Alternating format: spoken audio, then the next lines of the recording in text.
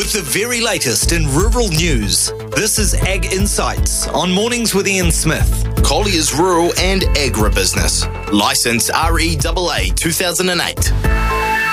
Yes, our thanks go to Colliers and all their brilliant staff around the country for these updates. And, you've been mentioning it all morning in your news bulletin. Sorry about that. Good morning to you. I didn't mean to depress everyone. Well, it was quite depressing because what we were talking about here is the new milk price forecast from Fonterra. You've even got the word catastrophic in there. That's not good. Not good. You know, I watched, his name's just popped out of my head. I watched him on 3 this morning, from Federated Farmers anyway. And I just, you get that gut kick feeling, you know, when real human beings start talking about the ramifications of it. And he's talking about how he's been through this before and they'll probably go through it again, but that doesn't make it any easier. So, prices, things, when costs start to change, demand starts to change, then the guys who are providing the products start to reap less. So before the auction last week, most of the economists were expecting Fonterra to release a big revised median milk price of around $7.60 a kg.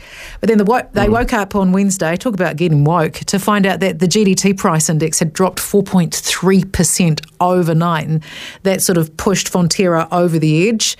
And they decided that they were going to lower the amount they were offering for milk solids per kg to be $1 less. So, they have that kind of bracket, like that amount that they will pay out. And that amount was brought down by a whole $1. So the median price is now sitting at about $7. Farmers facing some very real potential of being paid less than $7 moving forward, which would basically guarantee annual losses for every single dairy farmer in the country right now. That is incredibly bad news. Milk payout forecast for the season down by 12%. I mean, who can absorb 12% in any business, let alone the people out on the farm producing all that wonderful dairy product? I feel for them, I really do. Okay, so overall, how does that affect the general economy? So I'm no economist, so this is what the research tells me. The dairy sector generates more than 7% of the nation's GDP.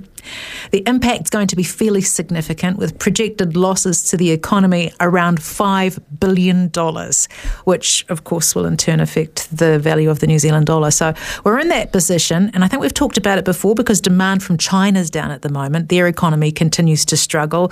They're beginning to produce more of their own milk powder. They've just been through the latest typhoon, but I suppose, we've got a strong relationship with China when it comes to dairy, and New Zealand exporters providing up to 95% of China's whole milk powder imports.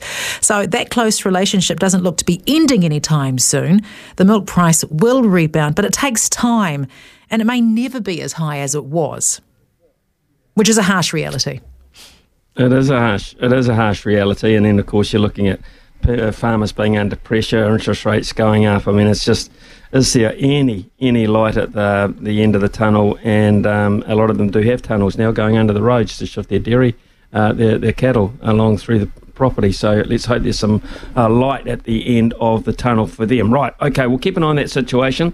Meanwhile, down south, in the very deep south, Southland farmers were handed abandonment notices for breaching the winter grazing rules, but they might get out of jail on this one. They might have a bit of a lifeline. All of the abandonment notices have been cancelled by Environment Southland. It's because the farmers took it all into their own hands and went through the appropriate actions to become compliant with the rules. So I guess you can't say they were thinking ahead. They reacted in the right way. There's been a lot of controversy around the winter grazing rules, or controversy, depending on where you're from, around the rules and regulations down south. And things almost came to a head this season between groups like Federated Farmers and Environment Southland after there were 5 abatement notices issued to farms for breaches of those rules. Weather conditions started to improve around the country, though, and the hope is that the issue will soon be put to bed for at least the remainder of the season. But we'll see. Keep an eye on that space. Yeah, keep getting knocked, don't they? They keep hit. Okay, right. You would not even this last subject I wouldn't even have considered when we had the damn winter that we've had. But they tell me through the grapevine that Fire and Emergency New Zealand are already warning rural communities to start preparing for forest fires. Really? Yeah, really. It's, I lived in South America and I speak some languages that use the words El Niño and La Niña. So, when I first heard those terms, I was just, little boy, little girl. And this little boy who's coming is expected to be, it's the kind of child you'd give back to its mother.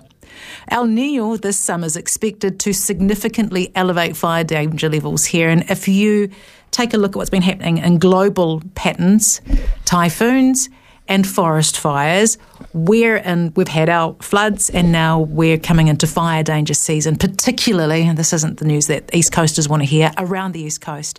The New Zealand Institute of Forestry reckons there's going to be an increase in wildfires around the world, and that should act as a warning for us for potential large-scale fires in New Zealand too. In rural landscapes across our forests, I don't know if you've been following what's been happening in the Mediterranean as of late, but the wildfires have been running rampant across Greece for weeks. Of course you know. Are you an inhabitant of this planet? Of course you know. And it's been forcing thousands of locals and tourists to evacuate popular sites. On the bright side for us and for the tourists, the Greek Prime Minister's offered a free 1-week holiday to the island of Rhodes to people who were evacuated a few weeks ago. I remember that story about the free week, but you can't go in peak season. It's got to be at a different time. And if I were a tourist, I wouldn't be wanting to go back in peak season after what you've just been through. Thank you very much, Aroha, for that. Let's make a rule, shall we? A steadfast rule. That will be the most depressing ag insight. So I'm sorry. We've got to have some better news. Please, some better news next time. I did find one about teats, but I'll save that for next time. Okay, that sounds good. We'll do that. It's 11:52 here on SENZ. You get back and do your 12 news. It's in 8 minutes' time. Thank you very much.